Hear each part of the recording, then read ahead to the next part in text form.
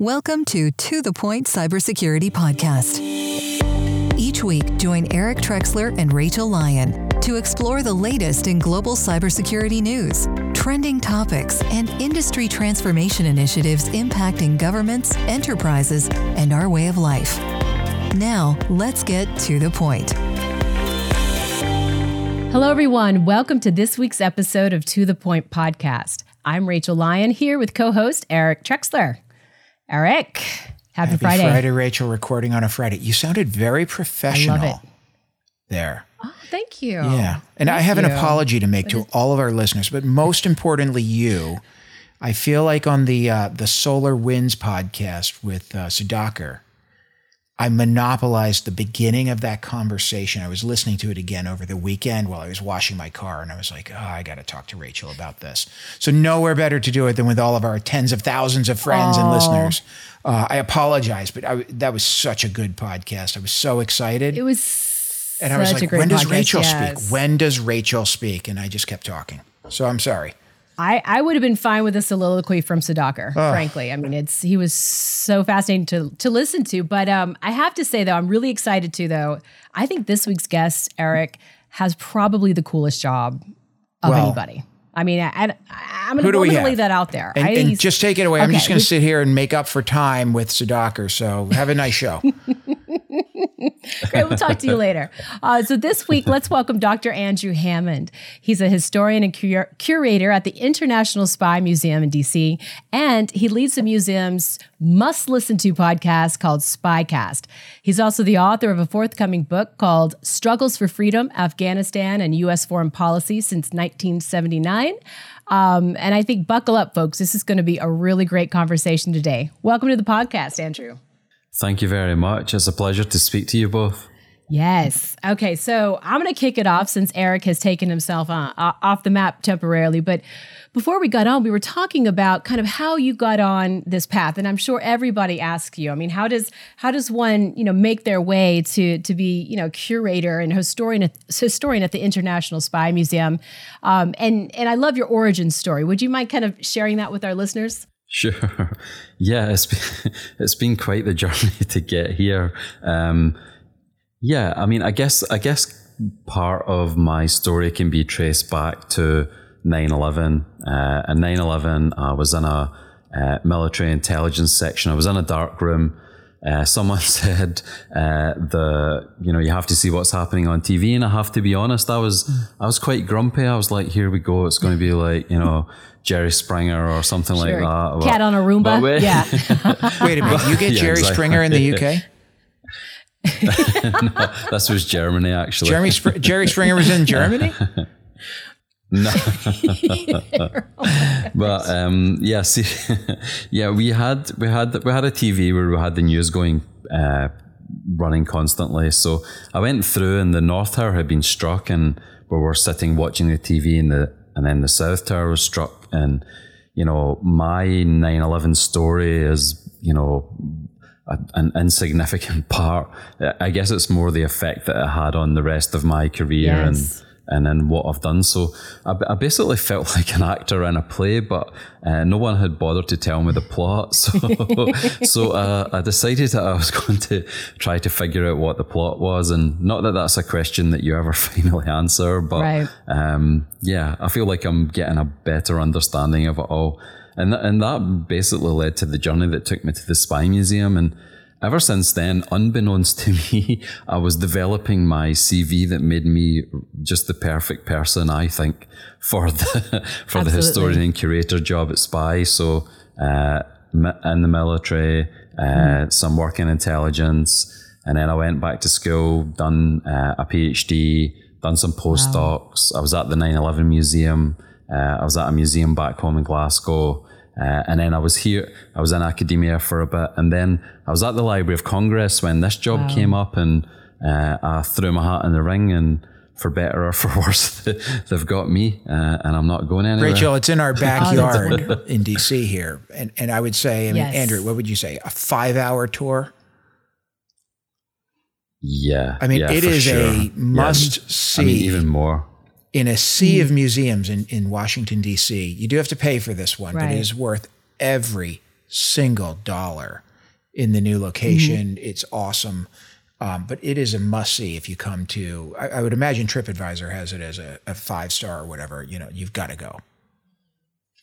Yeah. And just, on that and on my job, I mean, this is in the Guinness Records book. You don't have to believe me. We've got the world's biggest collection of intelligence and espionage-related artifacts. So it's almost 10,000. It's a very rich collection, and it goes across the world, and it goes back through time. So yeah, we've got some real doozies. We've got some great stories. And what's the absolute coolest thing that's not on display? Ooh. Oh, okay. Ooh, that's a tough one. Yes. That can depend on the week. That can depend on the week. At the minute, my favorite artifact that's not on display is probably a sword that I have been doing some research on this week, actually. And it's from the Civil War, and it was captured from one cousin from his cousin, and they were both fighting in opposite sides in the Civil War. And then one of the cousins, the one that lost the sword, he went on to be in charge of the trial of 2 Confederate spies. Wow.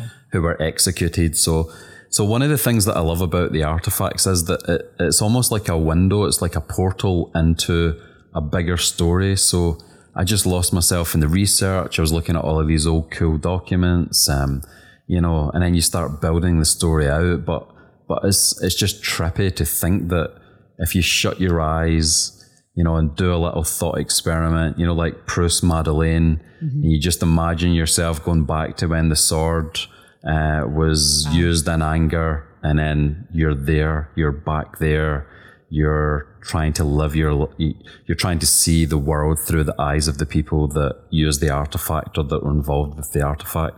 So that's my favorite one that's not on display at the moment, and it changes by the week. Awesome. Rachel, have you ever been to the Spy Museum? I have not. Okay. I haven't. Next time you're in DC, yeah. I think my favorite on display is the East German car, like the way people tried to get out of East Germany when the wall went up, or before the wall went up. I guess it was when the wall was up.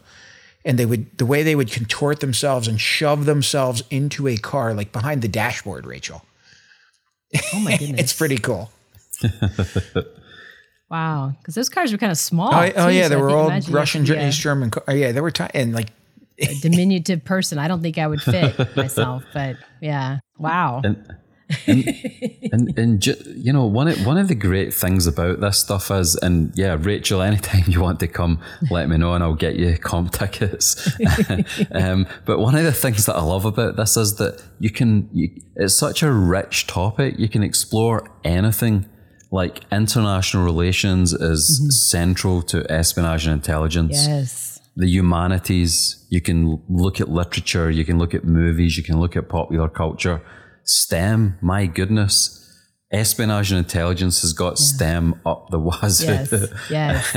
Cryptology, mathematics, engineering solutions, technological solutions, from spy satellites to drones. So it's just such a rich kind of thing that you can dig into in so many different ways. So do you get a lot of school tours? We do, yeah. We've got a fantastic youth education team that work with schools and do tours, do virtual events and so forth. Yeah, as we look at STEM education, I would think that would be, I can think of no cooler place to go. And the museum isn't around anymore, which was also really cool in the city. Yeah. That was really cool. Unfortunately, it's such a shame that's went. gone, Rachel. I know that's your background, but I can think of no cooler place to go than the International Spy Museum for technology and just fun, cool stuff, facts. Yeah, I completely agree. And another way that it's so rich is that there's something there for everyone. Like, mum and dad like it, the kids like it too, or you go with the in-laws because you don't really want to talk to them, and then, they go away and lose themselves, and then you meet afterwards and you share some stories and you pretend that you're getting along, so you can, there's really exactly. there's really something there for everyone. I can tell you, and Rachel, we'll probably get banned for this, but the scrotum concealment from the 60s or 70s from the CIA is the one my 14-year-old loves the most. That just gets him going. So mid-teenage boy, that's the coolest thing ever. Truly something for everyone, yes. Eric. Yes, indeed. And there's also, we also have, on that vein, we have like a rectal toolkit that you store in a, particularly safe space. So there's, there's just like, it's there's just so much. And one of the cool things about that, more seriously, like thinking about them like scrotal or rectal, like all of these like things, all of these artifacts, a lot of them are a solution to a problem. Exactly. Or a lot of them are a technological or solution, or it's a tool that's used to help people convey information secretly or steal information or, all those sorts of things. So there's so much like ingenuity and inventiveness that goes into it. So just think about Alan Turing, The Imitation Game. Think about how much creativity was involved in trying to break the Enigma machine with 157 million possible permutations. I mean, that's some serious like ingenuity and problem solving. So the history of espionage intelligence is just filled with this, and it's just so fascinating. And these are all antiques, Rachel. They're going by the wayside with cyber, right? With IT, you just just reach into somebody's business and pull their data out, or we don't need this anymore. Some of them are. Yeah, sorry. Yeah. No, go ahead, Andrew. I was going to say, but I think sometimes everything old is new again as well. So I wouldn't count them out necessarily. Yeah, there's. I think that the landscape of intelligence and espionage has definitely been profoundly affected by cyber. There's just all kinds of changes coming over the horizon. Absolutely. And then even when we get into, virtual reality, augmented reality, the metaverse, or, whatever the heck Facebook are calling themselves these days. There's all of these things that are coming over the horizon, but I guess part of it is just looking at what is still applicable and what has changed. So I was speaking to someone the other day about this, and they were saying it doesn't matter what technology comes along. If you can have someone in the room when decisions are getting made that can then pass that information on to you, then that's always going to be a factor. So there's certain things that I think are evergreen and perennial, and there's some things that are going to change. But even like if you think about it, like with cyber, like we've got an exhibit called Cyber, the New Battlefield. So this is a new area, a new site for intelligence and espionage. But that didn't come out of nowhere. It doesn't come out of a vacuum. So the history of cyber, you can trace that back through cryptography, for example. You can go back to pencil and paper cryptography, electromechanical cryptography, analog computing, up to digital, onto quantum. So you can pull that aspect out. You can think about it in terms of securing data and communications. That's what a lot of intelligence is about, because it's all very well stealing information, but if you can't get it securely to someone else, then what's the point? So there's all of that. But in this gallery as well, we do have artifacts that tie into cyber. So the Jester's laptop, Moonlight Maze, a shard from the Aurora generator test in 2007, which proved that a cyber attack could affect the physical world. So there's always going to be that as well. But if you think about it, even in the history of intelligence, like a lot of these tools are still there to capture something intangible. So you can have something that's going to transmit a radio wave. Human beings can't see radio waves. there's a tool and then something happens in the ether and then it goes back to another tool. Same thing with cyber. Right. Unless we get to the point where I can just transmit information inside my head to someone else, there's always going to be a tool that gets used to do that. So those tools are some of the things that we are thinking about in terms of what we're going to collect to tell the stories of the future. I think that's a great point, right? For people who are in the cybersecurity business, understanding the motives, the way the adversary thinks, what they're trying to get to, the why, as I call it, and then really finding, like looking at these examples, which are so cool, the tangible ones, and remembering, okay, this is how the adversary did it 50, 60 years ago. How are they doing it today? You can translate that into your job, and I think you can be much more effective. I think everybody should have to have a mandatory professional development day in the business to go there and understand from a nation state perspective, or even industrial espionage between companies in some cases, what the adversary thinks about, how they think about it, to what extent shoving somebody into a dashboard or the Great Seal and some of the cool exhibits you have. They'll do that on the IT side too. I got to take you there, Rachel. I want to go. I'm excited. I'm ready to get back on a plane again. So let's do this. Let's do this. I mean, just thinking about your podcast, I mean, there's just such rich connections. It's just so fascinating. And I think one of the things that I was thinking about in the research for speaking to you guys, looking at the episode, he who tries to defend everything equally defends nothing. But I think that, I'm just thinking about this counterintuitively. You can flip that on its head, because with, for example, say 0 days, he who doesn't defend everything equally defends nothing. Because if you've got Buckingham Palace, but there's still one of the windows that's not closed properly, and an intruder managed to stumble upon that and get their way into the Queen's bedroom, then you're going to lose your job. Yes. and that really happened. Yes, I remember that. There's interesting things that you can think about. I'm not saying that perspective is wrong. I'm just saying that there's so many rich ways that you can compare what you guys are doing with what we're doing. Absolutely. I think, and you're a modern historian, so, you know this better than anyone, but I always, it's always fascinating to find out, I think people get caught up, the kind of the threats today, or, they feel so new, but they're actually not new. I mean, these are tried and true techniques, from many, many years back in history, kind of dusting off and maybe sprinkling a little bit of a different, color on the back end. But this stuff has been happening for a really long time. Yeah, this game has been going on since time immemorial. Since even if you've ever read The Lord of the Flies or something like that, what are the other group up to? What are they doing? How can we find out what they're doing? Yes. What are they thinking about? What's their plans? It's just almost an instinctual thing that's built into human beings. We want to know what other people are doing because what they do affects us, right? And to gain advantage.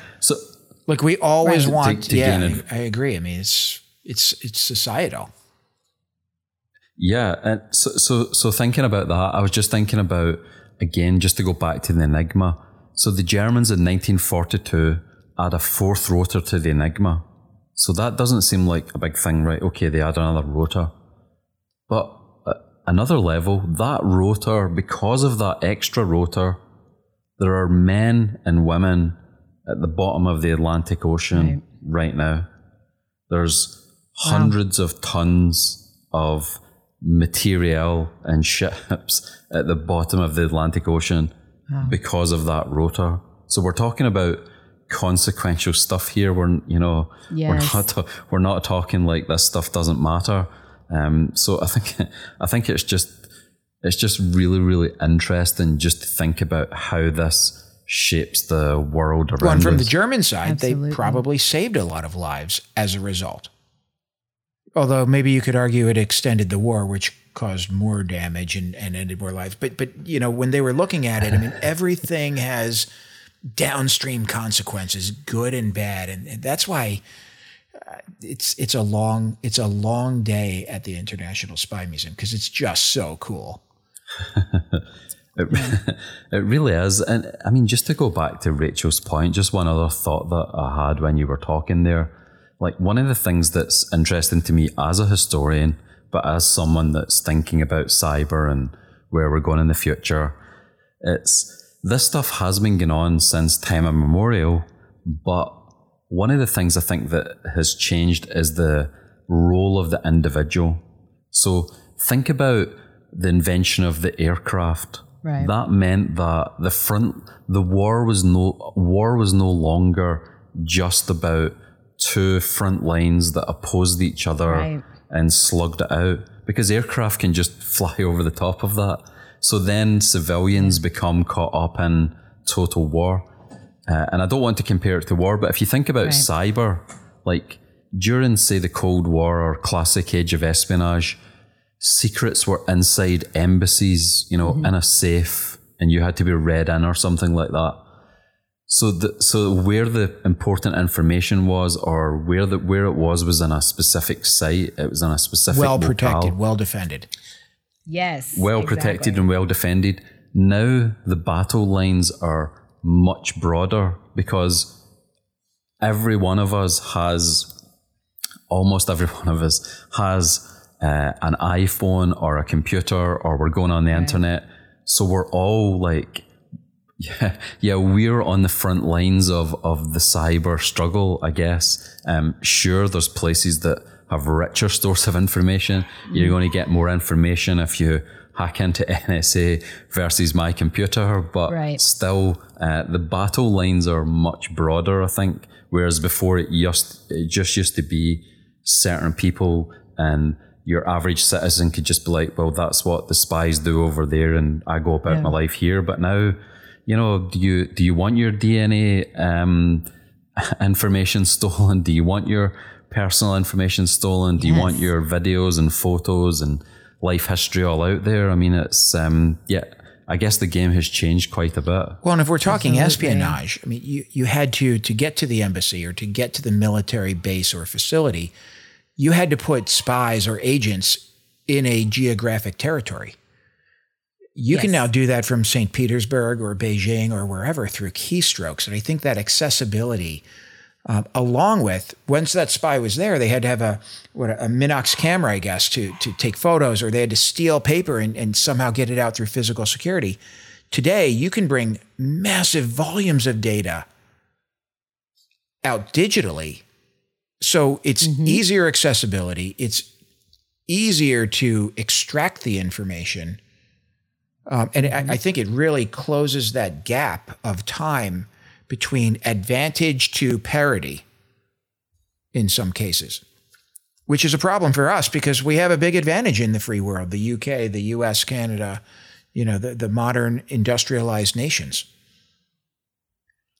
And I think that's such a great point, Eric. If you think about, say, going back to that era, the cipher clerk, what a great person to recruit. You know, the person that may not be at the top of the food chain, but they are abreast of all of the information. Right. But even if you're a cipher clerk, there's only so much that you can photograph with your Minox camera, or only so much that you can sneak out and try to sneak back in. But if you're a systems administrator, I mean, you can sit astride like gargantuan quantities of information. Right. Yeah, everything potentially. And you can get all of that and put it on quite a small thing and take the whole lot out. So, that volume has just shifted exponentially. So do we see, I mean, as we go forward from a museum perspective, fewer buttonhole cameras, fewer dead drop examples with hollowed out bricks and you name it, although we did just catch a couple of, reportedly, I don't think they've been tried yet and formally convicted, but a couple former Navy person and his wife who met up with the FBI trying to sell information. So it still happens, but I think Like, what is the exhibit changes? You talked about Jester's laptop. So cool, right? But you're now looking at the laptop that was used almost in the same fashion as a hollowed out brick or a buttonhole camera, right? As the tool. Do you have just 100 different laptops down the road? Yeah, that becomes the exhibit. Here's the of laptop the that was used for this breach. Yeah. This laptop was used for this. Oh, Solar Winds, here's 1,000 of those. Oh, look, they're Dell. Oh, now they're Lenovo. Yeah, imagine. New MacBook Pro. That was a great breach. It was. I think that. I think just putting the historian hat on, I think that every one of these is reflective of the particular age that they come from. So in our cryptography exhibit, for example, there's lots of wheels, there's lots of cylinders, there's lots of, a strap that you wrap around a staff to conceal an information. But then when you move on to the electromechanical age, it's almost like a typewriter, but it's clunkier and heavier and metallic, like the Enigma or the Lorenz cipher. But then when you get to the modern age, the tools are different, and sure, the space between technological development is shorter. So, the electrical mechanical age didn't actually last for that long, but it lasted much longer than, for example, my first laptop, which was about 5 kilos, and you could have killed someone with it if you hit them over the head. Or dropped it on their foot. So, or dropped it on their foot. And that wasn't that long ago, really. So the change is exponentially quicker, but, the tools will change, and that's going to reflect the type of exhibits that we put on and the types of things that we collect. I keep wondering, though, and Eric knows I sometimes advocate this, particularly for, kind of securing critical infrastructure. I say, let's unplug everything. Let's go back to the Stone Ages, though. Let's go back to those things you referenced before, where it's physical information. Give me your cell phone for a week, and then we'll have this conversation. I might look kind of like really well rested if I gave you my cell phone for a week. That's all I do. I'm glued to it like an addict. But no more bags. No more my podcasts. Exactly. Yeah. Well, we'd have to have a conversation in person. Yeah, and you're in Houston and I'm in Washington, D.C. That becomes challenging. We'd figure it out. No more airplane, Stone Age, remember? So we're not getting together. It's a long walk, Rachel. I don't know, but I do think, it's kind of the sometimes, right, you get so far advanced that you start to think maybe we've gotten too advanced, and maybe we do need to go back and think about, I need to unplug this stuff from the internet because there's no way I'm ever going to be able to secure it truly, right? Just as a matter of common sense. So could we be working towards something like that? In the annals of history, have you seen these kind of boomerang moments where people revert back because we just made too much progress? Yeah. I think off the top of my head, the first thing that comes to mind is the one-time pad. Okay. So a one-time pad, as far as I know, is the only thing that is unbreakable. Mm-hmm. So the idea of a one-time pad, you get two pads that are exactly the same, it's only those two people that are on the same page. You pass the information over, and they can decode it. And as long as it is genuinely a one-time pad, as long as they destroy that sheet and you destroy your sheet, then that is, as far as I know, and my specialism is broader than just cryptography, but as far as I know, that's the only thing that's unbreakable. So I guess with these things, you can go back to first principles. Well, what is it about the one-time pad that makes it so unique? And is there a way to replicate that, in the digital realm? Or, how does this tie into encryption standards, PGP, quantum, all of these sorts of things that, that are really, really interesting. But I think that if you're looking back at first principles, I think it's always like a pretty decent place to go. Mm. And I think, as a historian, like there is a sense that nothing comes back around again in the same way. Like the human world, the social systems are just constantly in flux. You can't isolate the variables the way that you can in a experiment or in a lab. Right. So it's very difficult to recreate them, but you can look back, and if you're smart about it and you're nuanced, you can draw lessons. So for example, recently the war in Afghanistan. I mean, you could go back to the Soviet-Afghan war in the 1980s and say, okay, having a 1,500-mile border with a country on the other side that's arming some of the people that you're fighting against is a problem. That hasn't changed. Right. And that was the same for the post 9/11 war in Afghanistan. I'm just giving a very kind of off the cuff example, but there's certain things that you can look back at the past and learn about where we're going, and you have to do that intelligently. But I think that it really helps if you know what's going on, because there were a lot of smart people in the past that thought a lot of smart things, and we kind of quite often forget them. Yes. Well, that's one of the beauties of the museum, and looking at the exhibits, there's so many examples. So, Andrew, I have a projection type question, or prediction maybe. So my information's been stolen through OPM, that breach, right? So we know at least one foreign nation state has pretty much my entire classified history of where I've traveled, my family members, all kinds of information. I'm going to assume my DNA has been stolen at this point through either lab tests or whatever, where the adversary has taken it. If you assume that for a lot of direct action workers, we'll call it, what techniques and tools and tricks do they use in the future, knowing that facial recognition, knowing that fingerprints, knowing that biometric data, DNA, you name it, are known by the countries that they want to do work in? What do you see coming? And I'm thinking about like the Emerson mask that you have on display, where the 5-second mask where you can put that on, but that's pretty quick and temporary when you're in country, right? I mean, you can do that, but if you get caught, you're done. Like, what do you see as the next, some of the cool stuff coming up, if you have any indications there? Yeah, I think that's a really great question, and it's one that I think the intelligence community is struggling with. Yeah, I'm trying to help them out right now. Yeah, exactly. Listen in. Eric, Rachel, and Andrew will school you. I think,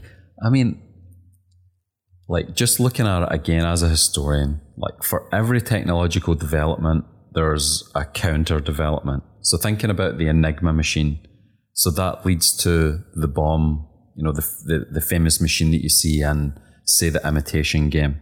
Because sitting there with a pencil and paper is not going to get you in something with 157 million possible permutations. You need something that's going to be able to deal with that on a more industrial basis. So you get a challenge, you get a response. Human history's full of that.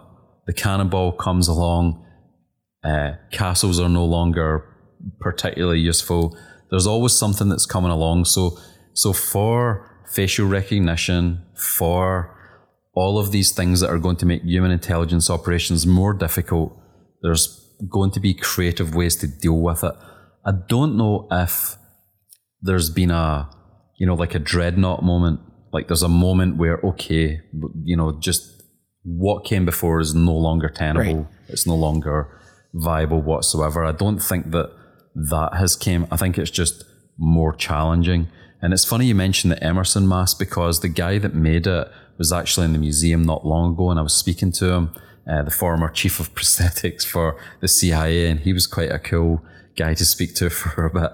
But he was saying that, this era, like, my era of prosthetics, that's out the window now. It's done. Kind of winding down now. Yeah, that's kind of over, because technology is just making things more tricky. So there's going to be ways around it. There's going to be things that you can do in terms of some of the things that I could see them doing. I could see them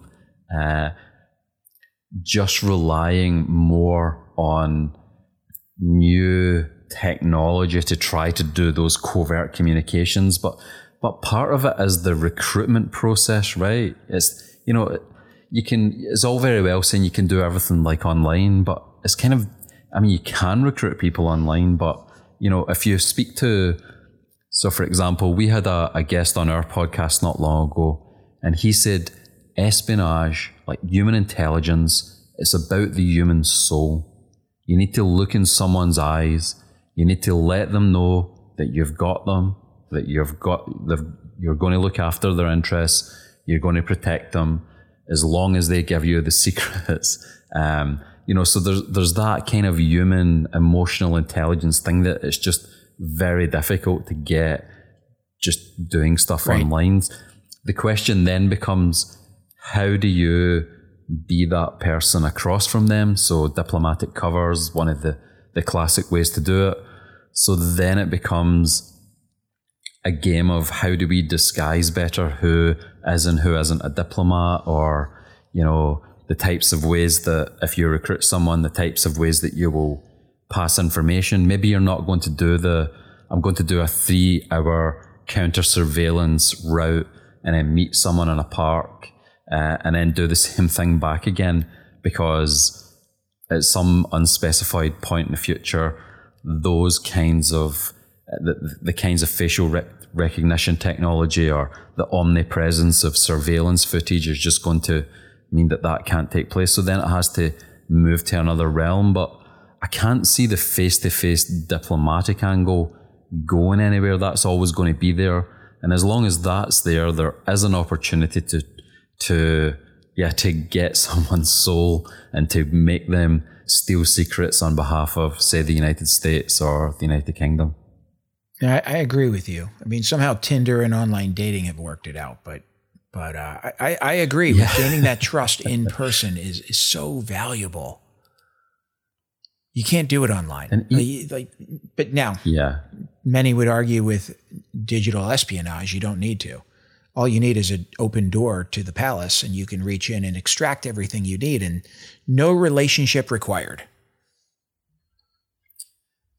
To some extent. That's true, but that's true. That's true. I think that just to go back to the human soul, what are the things that you can't pick up from words or from a document or from a photograph? Intentions. Context. You know, you can write down what your intentions are, context, those sorts of things, or being able to ask, you know, it's all very well taking the data, but sometimes we need to ask questions of the data, right? It's not as simple as the data just gives up all of its secrets. You know, we might need someone else to bounce questions off of so that we can get more out of the data, those sorts of things. Yeah, no, I'd agree with that. I definitely agree with that. But I also think the new cyber defenders, the personnel we have, we've been very good at protecting the physical world, locking doors and windows, walls, guards, cameras, you name it. We need to translate some of that capability into the digital world at a much faster pace, right? To protect our nation's secrets, whatever nation we live in. Absolutely. I couldn't agree more. And, you know, my wife's American. We're going to have a baby in January. My daughter's going to be an American. So it's, you know, even when that wasn't the case, you know, I was still strongly in favor of being allied with the United States, but especially now I've got skin in the game. My daughter is going to be brought up here, so it's in my best interest for America to be strong and free and for it to continue to be like that. So to me, you know, I personally don't know why there's not more of a fire under certain people's asses to get this done, because this is just, you know, this just needs to be done rapidly because so much information is getting exfiltrated. Certain people are taking certain other people taking their lunch, and I think it needs to stop. Right. Well, and you see the motive, and you see the techniques in the museum, right? So we know people are going to continue to evolve and and invent. It's a crazy world. It's a dangerous world, Rachel. It really is. Oh, man. Rachel, we can't hear you. You're muted for some reason. I thought you went back to the Stone Age there. I will see. I was trying to see what it would be like if I did that, but but here's the thing: you have these things like quantum computing coming up, and what it's like this fear looming of this threat. You know, what does it mean, and who's going to get there first? And I mean, that's kind of stressful. There's a lot of unknowns there. That we're still needing to navigate through, in addition to trying to figure out how to lock all the digital doors. And that's just going to blow the doors off the hinges. So then what do we do? I think that's a really good point. I think that, just to go back to what I was saying earlier, I think that there is always a fear that another side is going to have that dreadnought moment where you're the person that realizes that, shucks, everything that I've got has kind of been rendered obsolete or relatively obsolete because of what they've done over there. Out. Yeah. Right. Yeah. And then it becomes, well, how long does it take to close the gap? So if we think about the atomic bomb, so 1945, Hiroshima and Nagasaki, 1949, the Soviets get the bomb, partly because they've got people in places like Los Alamos and, Oak Ridge and other places. So that's 4 years. But it took them time to, after they took the material, to read it, understand, trial, test, produce. So it was 4 years from when the Americans made the, dropped the first bomb to the Russians having capability, but they were working on it for that time. So, I mean, not a lot of time at all. Yeah, no, it's not a lot of time at all. And during those 4 years, the United States didn't try to go to war with the Soviet Union because, for a whole bunch of other reasons we can go into another time. But I guess the question becomes then, well, what if there is a dreadnought moment, say in terms of cyber? What if you can completely incapacitate a nation? So say like the cyber attacks on Ukraine. Yep. Say you can just take it off the grid. Then it's completely defenseless, right? So then it becomes, well, what do you do? Is just making it defenseless enough, or do you just, I want to take it out? So say the mutually assured destruction, like the logic of the Cold War is not there, right? Okay, America becomes incapacitated. Can we take America out before it gets back online? Right. And is that something we want to do? I mean, with nuclear weapons, that would be suicidal in a planetary context, because the planet would be uninhabitable if you destroyed the United States with nuclear weapons. But nevertheless, the question is just, what's the time period going to be to catch up with what the adversary's done, and what is the adversary going to do in the meantime? So those are the two big questions, I think. And people are, of course it is stressful, but is there going to be a dreadnought moment where we're really behind and we've got to step up and get up to speed? Well, I think it's very quick. I mean, I think many of us would argue we're in low intensity, low grade cyber conflict right now. Right? As that gets worse, and Rachel, I just wrote about this somewhat in the predictions report. Didn't have enough words or word length to finish it, but that'll increase to some kind of high intensity, high grade cyber. And then communication blackouts, isolation. And that's when it gets scary. Exactly. But we tolerate, to your point, Andrew, we tolerate right now the adversary, nation states reaching into our organizations, whether they're government or private sector. We tolerate that to some extent. Yep. Where do you draw that line? What is that dreadnought moment, as you talk about? And how does that escalate? Very scary world at times. Yes.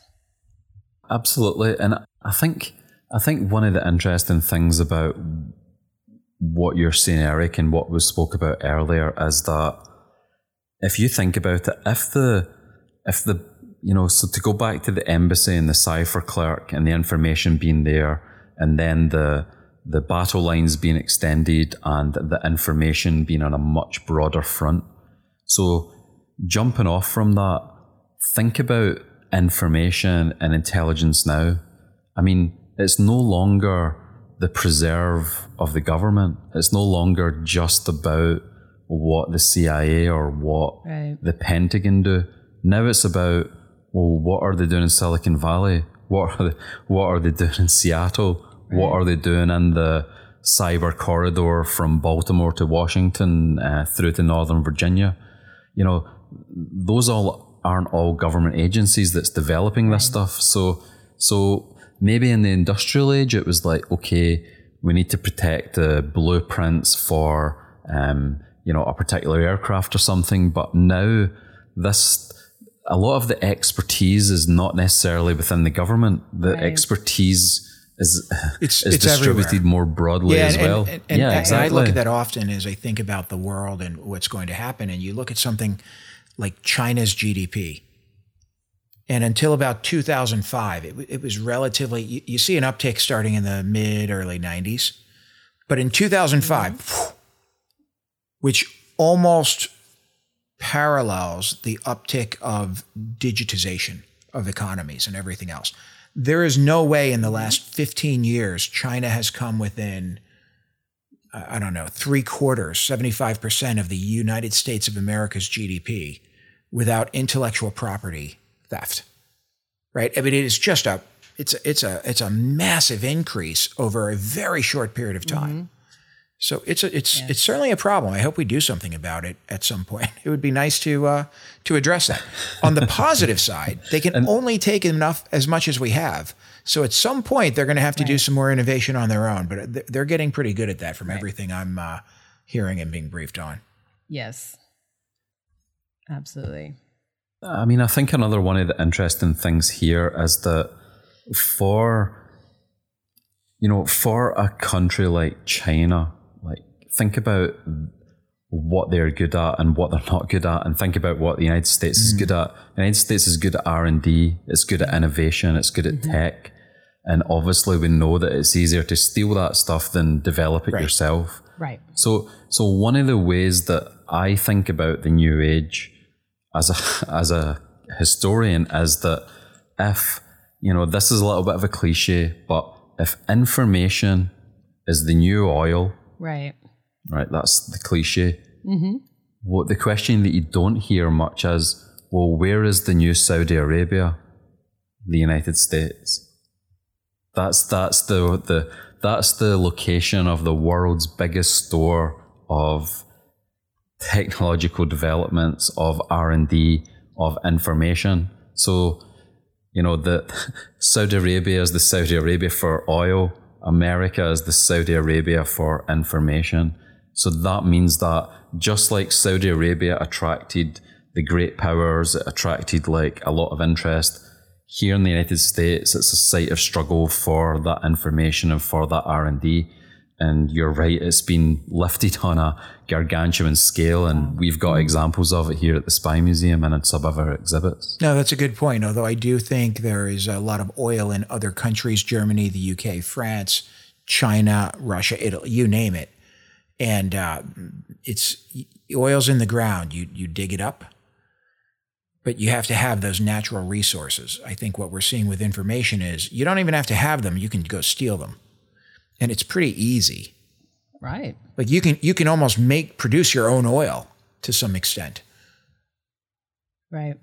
Yeah, and I mean, the unit of currency is different, of course, because oil is a physical thing and it's in the ground and information's more fluid. But I guess just my point was that not that those other countries don't have information, or not that they couldn't steal all of the United States information, but, because the United States, again, just to run with the analogy, you could say it's the Saudi Arabia of the oil age. It doesn't mean that there's not a Kuwait or an Iran or a Russia or a Norway.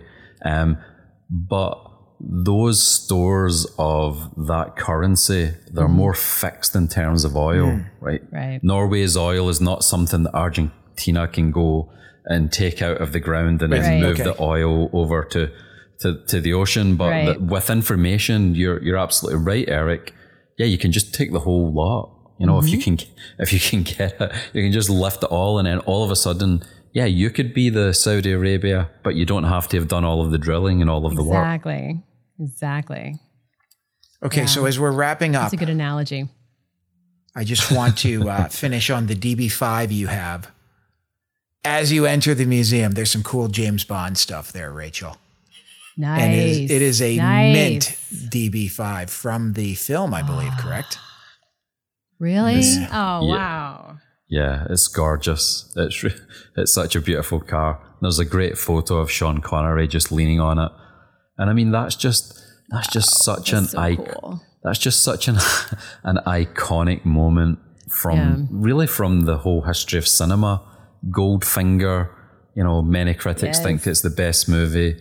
Sean Connery, I mean, you know, forget about it, right? Yeah. Yeah, I mean, he is just so Bond, not Pierce Brosnan or Daniel Craig, the guy who just retired, or who was the guy who did one episode? Nobody compares to Sir Sean Connery now. Oh, like Timothy Dalton. Remember. There was like one movie that he did. You're out, George Rachel. Lazenby. George Lazenby, yeah, that's right. Yeah. So Andrew, what I learned today is you're going to have a lot of exhibits and artifacts from going forward. You've been doing your podcast, Spycast, for what, 15 years? Yeah, I've been doing it for 14 months, but it's been around for 15 years. You got another 15. Crazy. You got another more than 15 years, I'm sure, Just based on the way things are going in the world. Absolutely. Exactly. We are like the Harvard or the William and Mary of podcasts for intelligence and espionage. We're very old. We're coming up on year 4, and I felt like we were old. We're like juveniles here. We're just learning the ropes. Oh, that's wonderful. Well, when is your book coming out, though, to kind of bring it back to the opening here? My book's going to be out next year, and it's based on over a decade of research. Oh, wow. Over 100 interviews with, you know, people like former secretaries of state, national security advisors, diplomats, senior CIA officers, those speechwriters, all kinds of people. So I'm really excited for it to come out, and also, just between us, I'm really excited to just put it to bed and move on to the next thing. Unfortunately, we're recording this, so it's not just between us, but I think we all understand where you're coming from. But aren't you working on a second book on 9/11?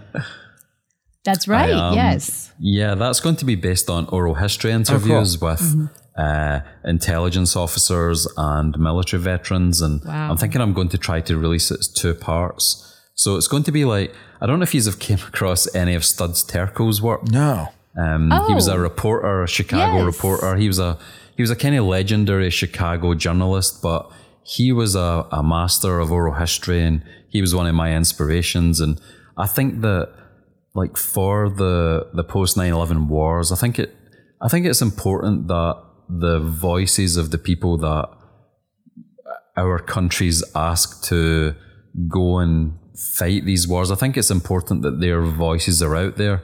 And they don't all speak with one voice. There's this kind of assumption that there's a single voice just think about the United States. I mean, the military is incredibly diverse. There's lots of different viewpoints.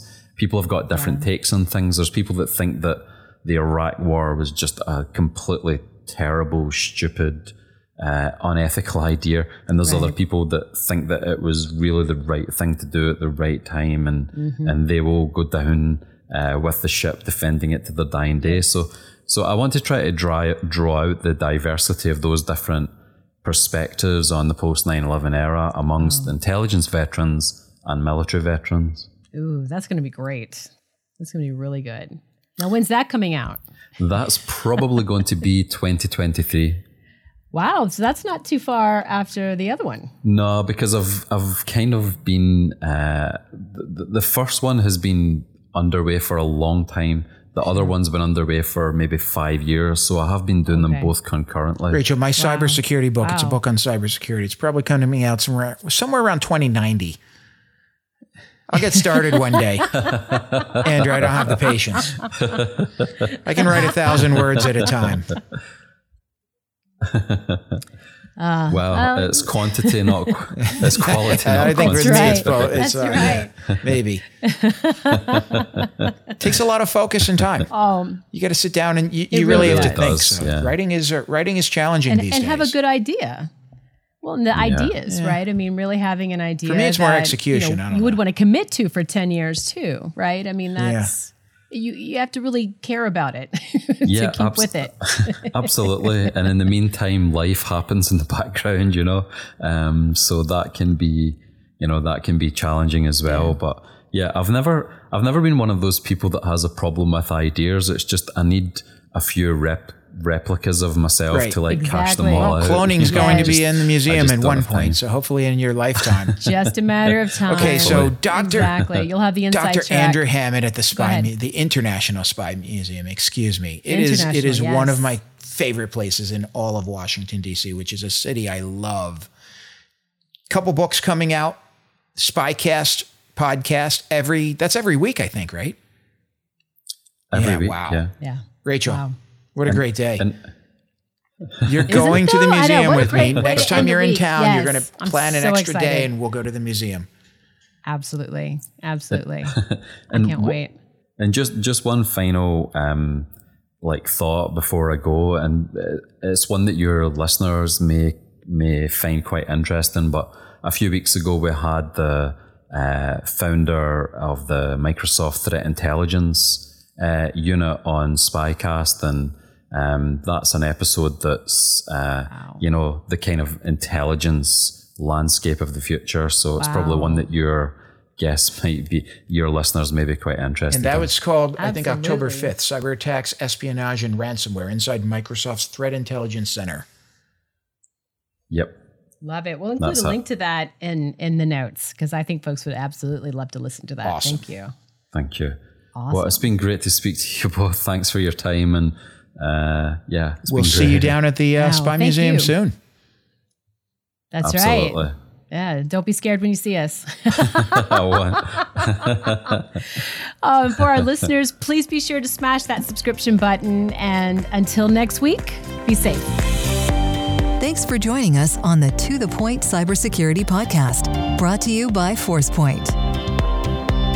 For more information and show notes from today's episode, please visit www.forcepoint.com/govpodcast. And don't forget to subscribe and leave a review on Apple Podcasts or Google Podcasts.